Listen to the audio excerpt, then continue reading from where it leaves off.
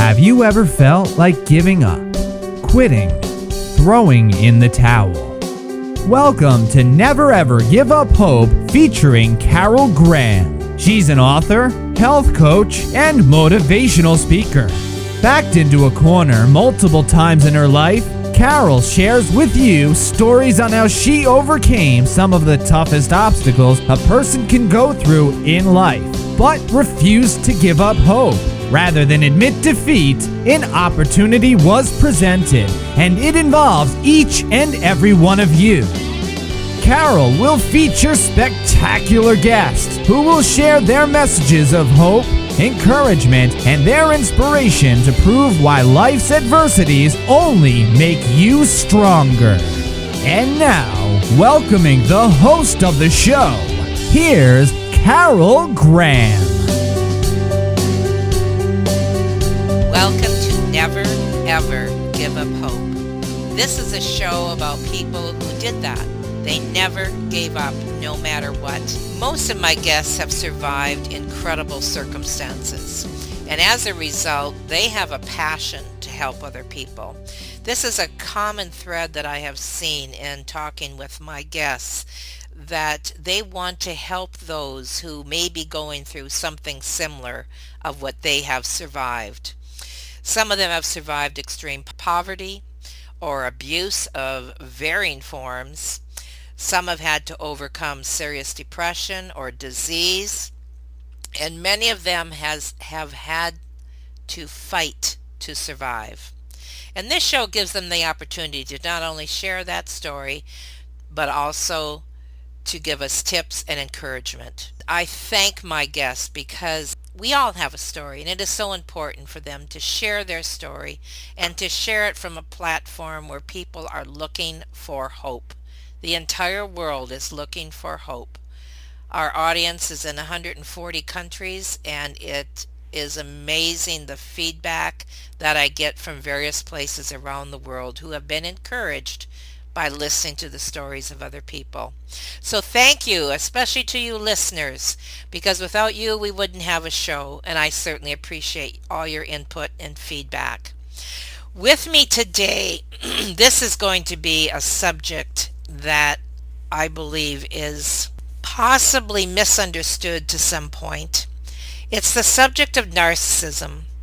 And Dr. Deanne Pomerantz is going to share some incredible insight in this, and I'm really looking forward to it.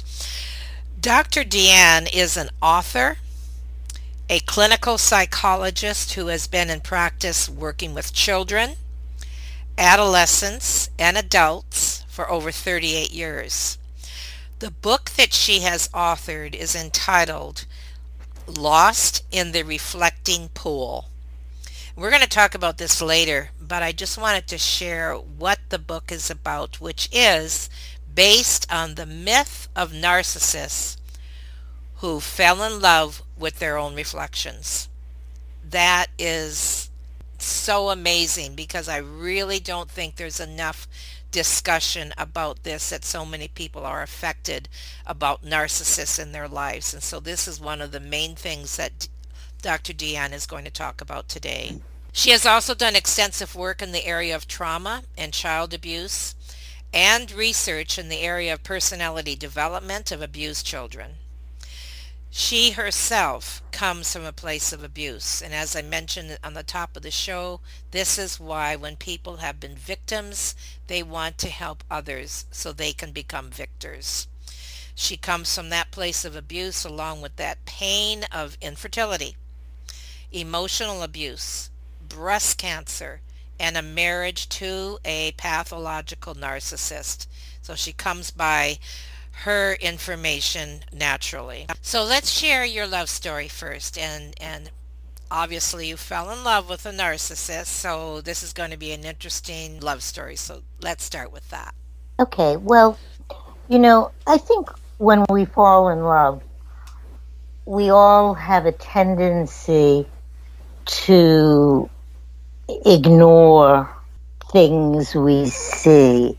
And if there's one major message in my memoir, it is how important it is to pay attention to those red flags that we see, because it isn't as if we don't see things, because we do. It's that we ignore them. We make excuses for one reason or another. I mean, there may be different reasons we all ignore them. But when we fall in love, we often tend to ignore things that we see. So I met my husband, and as with narcissists, they are charming. Yes. I mean, for years, there were always flowers, and for every occasion, at every restaurant we went to. But there were little things that happened that I would tell myself expecting perfection. I just always had this feeling that if I really ever needed him, if I were really ever sick, he wouldn't be there for me. So what I'm hearing you saying is that you chose to ignore these flags. Is that correct? Absolutely. But things were okay until we had children. And then he was no longer the center of my universe. Okay. Which often happens right. when you're with a narcissist. His sadism became much more apparent. Then when I was diagnosed with cancer, there was no way I could keep the blinders in place. Was there ever a time during this, of your recognizing this in him or whatever, that you were afraid? Like, was fear a factor in this relationship? Well, yes, but I wasn't there. There was, but I was so afraid that I forgot the incident. Okay. I start my memoir with an incident. We had just moved. Our children were very young. We had just moved into a new house, and the people we had bought the house from, their cat would come back to the house, would wander back to the house, and I would call them and they'd come pick the house up.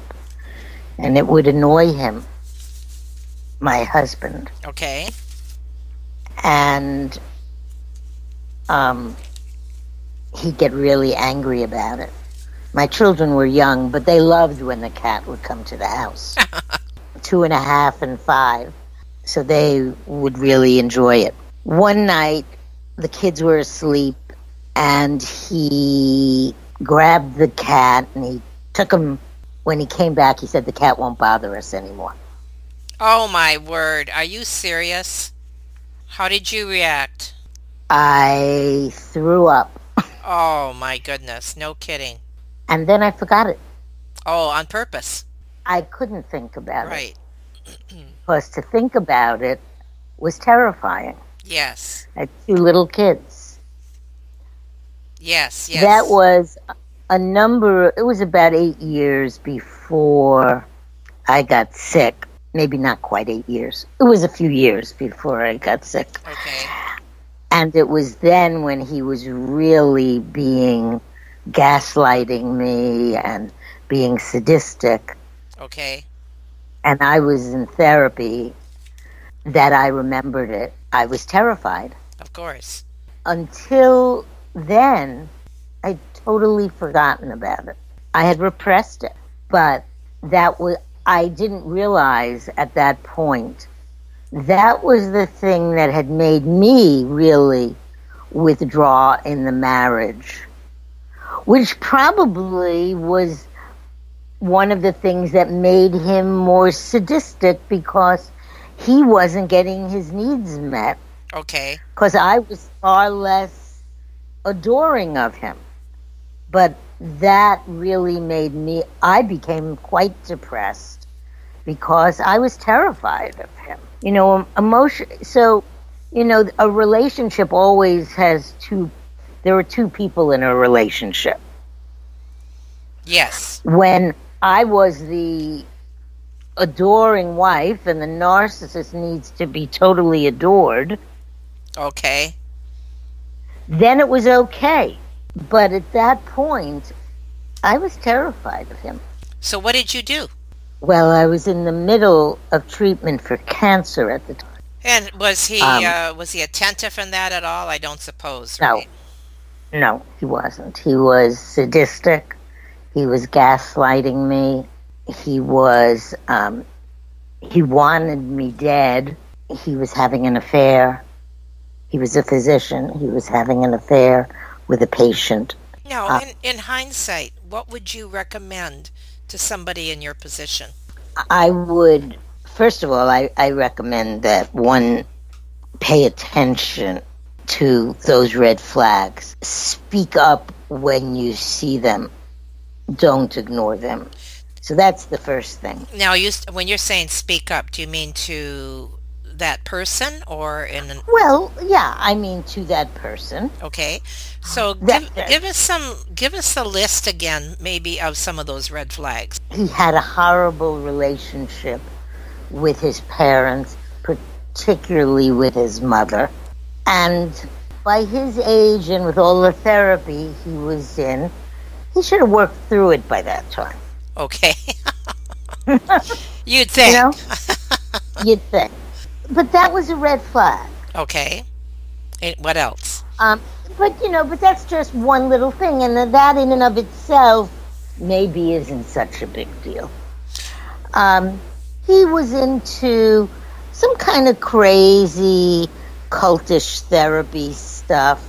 Okay. He had some crazy ideas about different things. But this isn't specifically regarding I'm trying to ask about the narcissistic flags. Yeah. He could never be wrong about anything. Okay. He could never apologize. Okay. He never could say he was sorry. Okay. He was a master at manipulating with words. Okay. It was always somebody else's fault. Now, some people might say that is the average male, correct? So what would differentiate between, like the strong male ego and somebody who's crossed the line to be a narcissist? He was very grandiose. Okay. He thought he was better than everybody. I thought of him sort of as he was an armchair parent. Okay. He could talk about what everyone else should do. Right. He didn't do anything. So, yeah, he wasn't a contributor, in other words, to the marriage or to the relationship or to the family structure. Right. But he had lots of ideas about what everyone should do. I think that you really nailed it there as far as I'm thinking of different people, that I might know that would fit what you just described. And yes, they definitely are narcissists. So I think that's a good way to put it. The other thing is that he really thinks, they really think only of themselves. When I was going through fertility treatment at one point, I had some surgery, on a surgical procedure, and I had pain. It was in and out of, in and out procedure, and I was in pain all weekend. And on Monday morning, the doctor said I needed to come to the hospital, and he was going to his office in Washington. He said, call your parents. My parents lived in New York. We're in Maryland. And have them take you. To the hospital. My parents no kidding. lived 4 hours away. That is laughable. They had come to Maryland to take me because he had to leave for work. So in those kind of instances, like you said, some of those flags that were coming up, how did you react? Did you react by Being condescending, or did you, No, I called my parents. Oh my goodness. Okay. And then in that same incident, it turned out, I mean, the hospital had given me too much anesthesia and popped a hole in my lung. So I had a pneumothorax. Anyway, I was in the hospital for 10 days and they were going to do an angiogram, and I was terrified, and I wanted him to come and be there when I had it. And his attitude was, well, he didn't come. My parents were going to be there, so he didn't have. So it was that sort of thing. How many children did you have? We had 2 children. At what point, like, you started to realize this, and when did you start to do something about it? I didn't do anything about it. You didn't? Till I had cancer, and then I couldn't leave while I had cancer. Of course. Because I wasn't working. Was in a year-long treatment, and I had stopped working, so I had no money. And so then it took me another year to get myself together, and my father bought a townhouse for my kids and I to move into, and so then I was able to leave. So you didn't have to be dependent upon your ex then? Right. Okay. But I needed to get together, and I still wasn't. I mean, and, he told me, he gave me, until we went to court, he gave me $10 a week for each child. Oh my goodness. That much? How did you spend it all? Right. He did not want, I had to have a stem cell transplant, and he did not want me to have the stem cell transplant because I would be out of work. Oh my goodness. So what you're saying, and let's summarize this part that we're discussing. Being married to a narcissist, the signals, the warning sign, the flags that you're looking for is that even though they may be a charmer in the beginning, that eventually it'll come to light that there really is only one person important in their life, and that is themselves. Right. And one of the other pieces of it is that it isn't always physical abuse. Okay. And that emotional abuse, in some ways, and I'm not going to say one is worse than the other, but in some ways, emotional abuse has a more insidious, kind of crazy-making impact than physical abuse. When you have physical abuse, you're being abused. Okay, right. When you're being psychologically abused, you just don't know whether you're crazy or not. You don't know if it's you or if it's them. It's subtle. It is really, really subtle. So what would happen was he would harangue me and say things, but always very calmly. Oh. And I would get into a rage. And I sounded like a lunatic. That was the plan, right? Yes. And then he was really calm and in a great mood. And meanwhile, I looked like and felt like a lunatic. So what do you... And when he was having this affair and I was saying things about it, he would tell me I was delusional. Oh, okay. And I already looked like a lunatic, although I had already stopped my rages by that time. But, it was, and it took me a very long time. I mean, this was really, I had real PTSD from this. Really? Yes, it took years to get over it. Is part of the reason for that in the area of self-esteem and self-worth? Well, absolutely. I mean, my whole sense of self had been devoured and eaten away. I had no sense of who I was as separate from him, which is why the title of my book is Lost in the Reflecting Pool. I didn't know if it was me or if it was me or him. The myth of Narcissus, it's Narcissus and Echo. Echo falls in love with Narcissus, and she can only echo what Narcissus says. Oh, really? Good point. And that's really what happened. I lost my voice. Yes. I lost who I was in the relationship. And it took a very long time to find myself once I was out of the relationship. But it took me to get an answer. Now, what about the kids in all of this? Like, they had to see what was going on. And how did he treat the children, other than ignore them, like you said? Well, when they were infants, I thought he was a good father. Because they weren't really people then. Okay. As infants, I get it. They were infants. But once they started being people, on the surface, it looked like he was okay. But when I was sick, he did the bare minimum.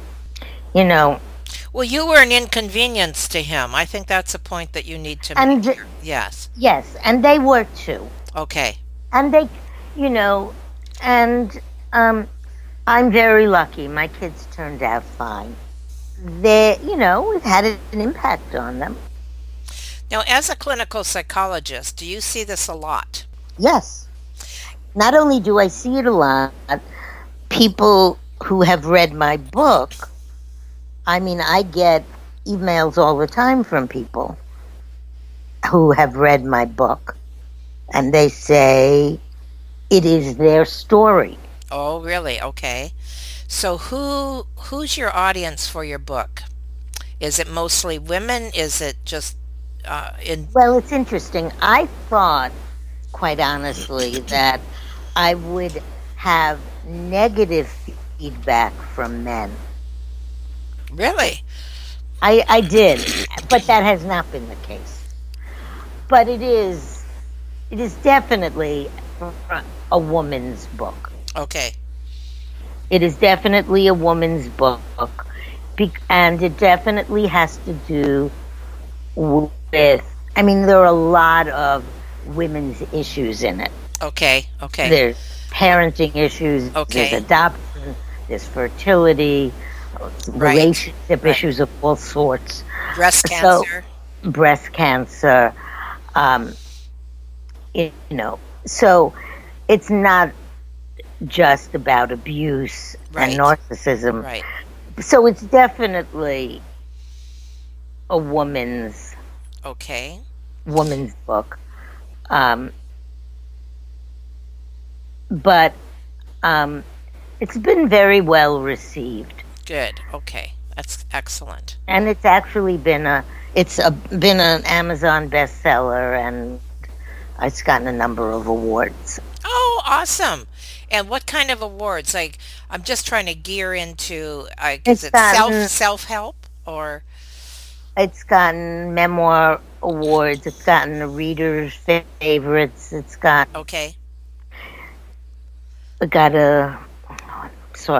the Next Generation Best Indie Award. Okay. It just got excellent. In memoir. It's gotten a bunch of them. So obviously it's a read for a vast audience. Yes. It has sold about 6,000 copies. Okay. Oh, that's awesome. Now, one of the things that I'm assuming you discuss in your book is resilience, because you are a resilient person with all the trauma that you had endured. What factors do you think influence resilience in somebody's life? Well, I think that there are many things. I think it's very important to have a support system. and to not isolate oneself, which is very easy to do. I mean, I think for me, despite the fact that my husband was not there for me when I was sick, I did have a very strong friend and family support system. And one of the things that is a characteristic of a narcissist, and this is important to keep in mind, is they do try to isolate you from friends and family because they want you all to themselves. Okay. So it's very important to not allow that to happen. And how It do you is do essential. that? How do you do that? You just don't allow it. Okay. You keep those relationships up. Okay. You maintain your relationships. You don't stop your relationships with your family. They will do all kinds of manipulative things to get you to begin to see fault with everyone. Now, I interviewed a woman who wrote a book on narcissism as well, but it was from the perspective as a child of a narcissist. Mm-hmm. Can you address that a little bit? The child is always longing to be loved. So it can have many different outcomes, but there's always the longing for the parent. So does the other parent usually try to compensate for that? Is that the case most often? Not necessarily. Okay. It depends, not necessarily. It depends who the narcissist has married. It also depends, is the narcissist a father or a mother? That makes a difference, I think. And is narcissism predominantly male? No. Really? They may look different, but there are plenty of narcissistic women. Okay. Well, why don't you can you talk about that a little bit? Because I think that, there may be some male listeners that need to hear that. What's different, if anything? There's the same kind of self-absorption. Okay. The same kind of lack of mutuality and emotional reciprocity. The same kind of grandiosity. But it's always based on a real sense of inadequacy. Okay. And inferiority. Really? I mean, that's really what underlies narcissism. But there's sort of this empty shell. And a narcissist, it's sort of like being a chameleon. So they will be what they think the other person wants them to be in order to get their needs met. Okay. When their needs are no longer met, they can just discard that person. But since there never was a genuine relationship, right, once they discard that person doesn't exist anymore. I don't exist for my ex-husband anymore. I don't exist at all. So people say to me, what does he think about your book? Oh, and right.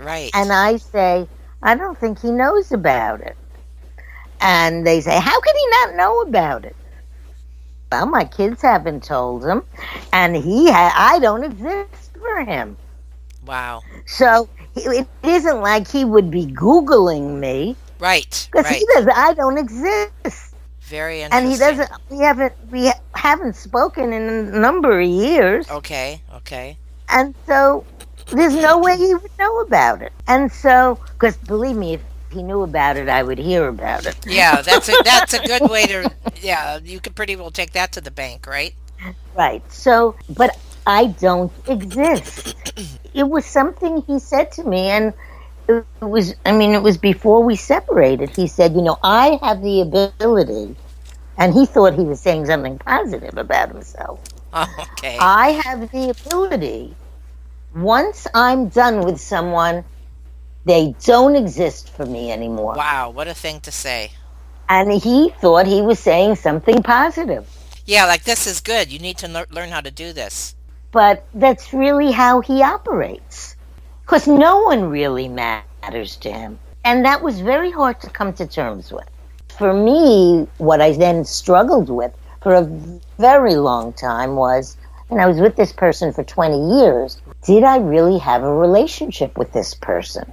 Was there a relationship? I guess I had a relationship. I don't know if he did. Right. That's a good point. But that's the essence of being in a relationship with a narcissist. I may have had something with him. I don't know that he really had one with me. Do you ever have instances in your practice where parents are concerned about seeing their children in as narcissists? Is that a common or an uncommon scenario? The thing is, I see, because I work a lot with young children, parents more concerned, some of the same issues, but concerned with lack of empathy. Right, They usually concerned more at this point in time with issues of autism. And Okay. But there are certain overlaps. Right, of course, in anything. What about bullies? Do bullies fall under this category? They certainly can, sure. Okay. And a lot of this there is a lot of bullying in narcissism. Now, switch gears for a minute. You had mentioned when we spoke earlier, what is about healing through writing? What is that? Well, writing is one way that one can process traumatic events. And for me, actually, writing my memoir, which took many years, was a healing process. Because by writing, you're distancing yourself, but you're distancing yourself enough from what happened to be able to gain more perspective as you look at it. And in that way, you are able to broaden your understanding. And what's interesting for me is that, just in terms of my own experience as a psychologist, I've had my own therapy and have found it useful. Writing this memoir, and it's not just about what happened in my marriage and cancer, but in general, I'm more grounded in my life than I have ever been with all the therapy. Not that the therapy wasn't helpful, but I feel more grounded in my life than I ever have. And I think it's because writing this pulled together and continues to pull together so many different things for me. You asked about, was I ever afraid? And I wrote an incident about the cat. Right. I originally, in one of the early drafts of the memoir, had written about the cat somewhere in the back of the book, in the back of the draft. And then someone who read it said, I think you need to open the book with that because it's a good hook. Yes. So I did do that. But I did it as a hook.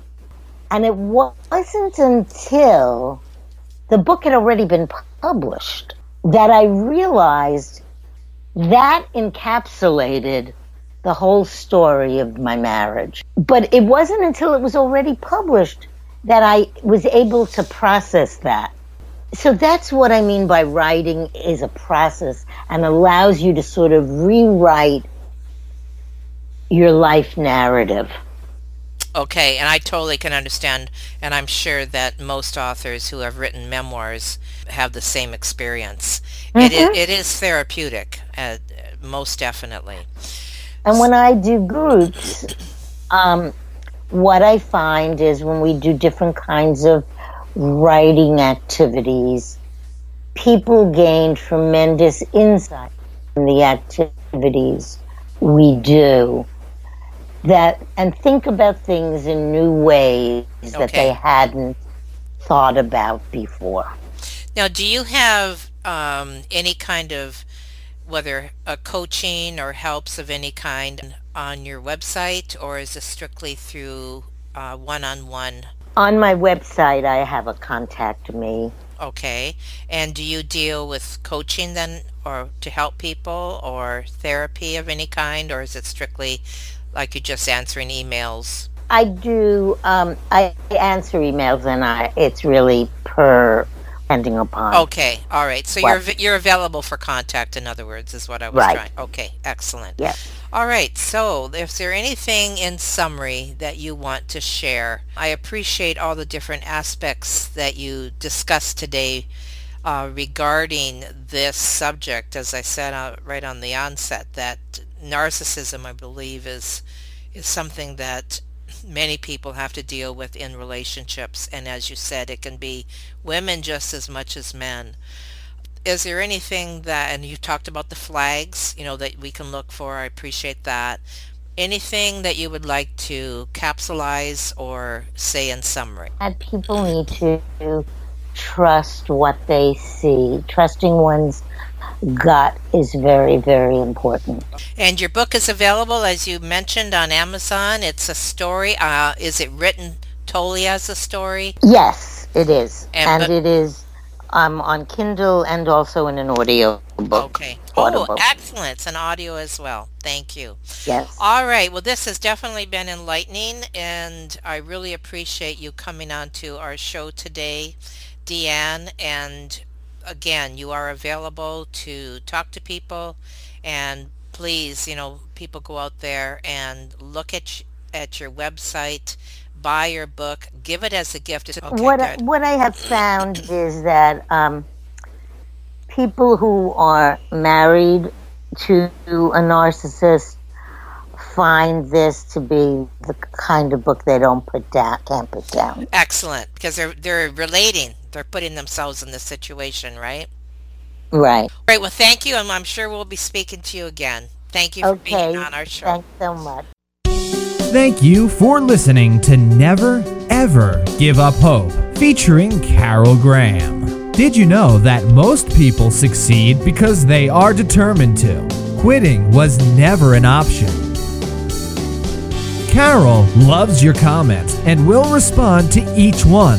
So please subscribe and review this podcast. A rating of 5 stars would be outstanding and appreciated.